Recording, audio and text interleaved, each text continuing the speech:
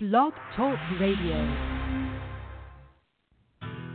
Welcome to the Credit Union Marketplace Podcast, a presentation of the Cooperative Credit Union Association. My name is Jason Dias, and welcome to the show.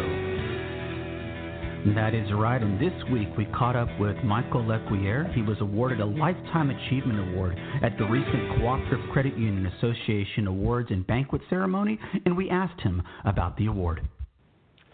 Well, we got our annual meeting and banquet, and they recognized me in this case as an individual for what I like to call the long time on the job award. But I was recognized for career achievement, and I think it was primarily a recognition for my service, and not just what I do at my own credit union, but the time I have spent and the people I've worked with at the league, at our league board, and the CUNA board, America's Credit Union Museum Board. So I think it was, I got a sense of it as more of a recognition of that time, which was very much appreciated. Not necessary, but certainly very much appreciated. Michael's career in credit unions has spanned over 20 years, and I asked him, when he started his first day at the credit union, what passed for technology at the credit union 20 years ago? Sure, that's a great question. So when I first came to the credit union, again, that was halfway through my career, technology was home banking. It was pre-internet banking or web banking, but it was technology then. It was a big deal, by the way. Was home banking. And if you go further back to when I started my career in financial services, I'm dating myself here, but technology were ATM machines.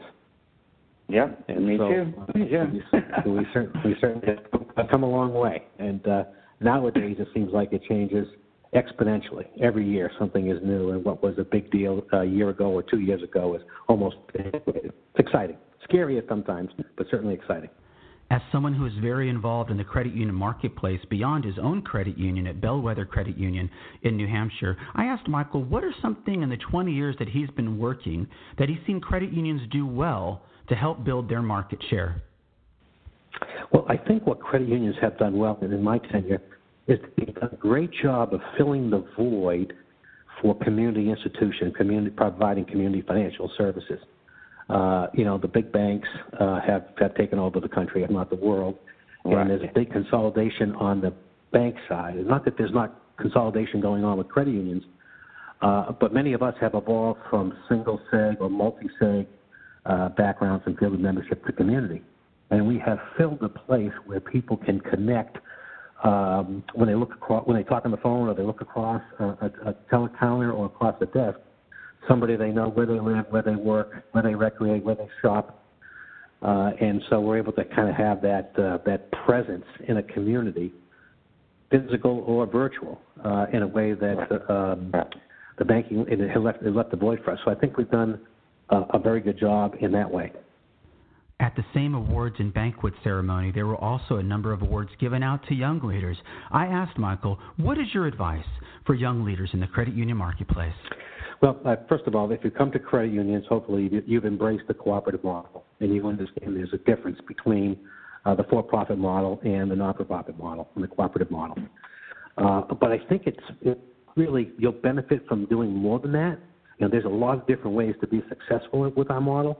Look for credit unions where you can be yourself, where you can take the model. There's a lot of different ways to do this business, and where you can be in that credit union's model, in their culture, and not just and be successful, you can thrive. And that cultural connection really will allow you to hit the best potential you can have, in my view. I had the opportunity to speak with Mr. Lequier on and off the air, and what is obvious that he is very, very passionate about the credit union marketplace and the credit union museum. And the one thing I took away from visiting with him is that he understands as well as anybody that better values equal better banking.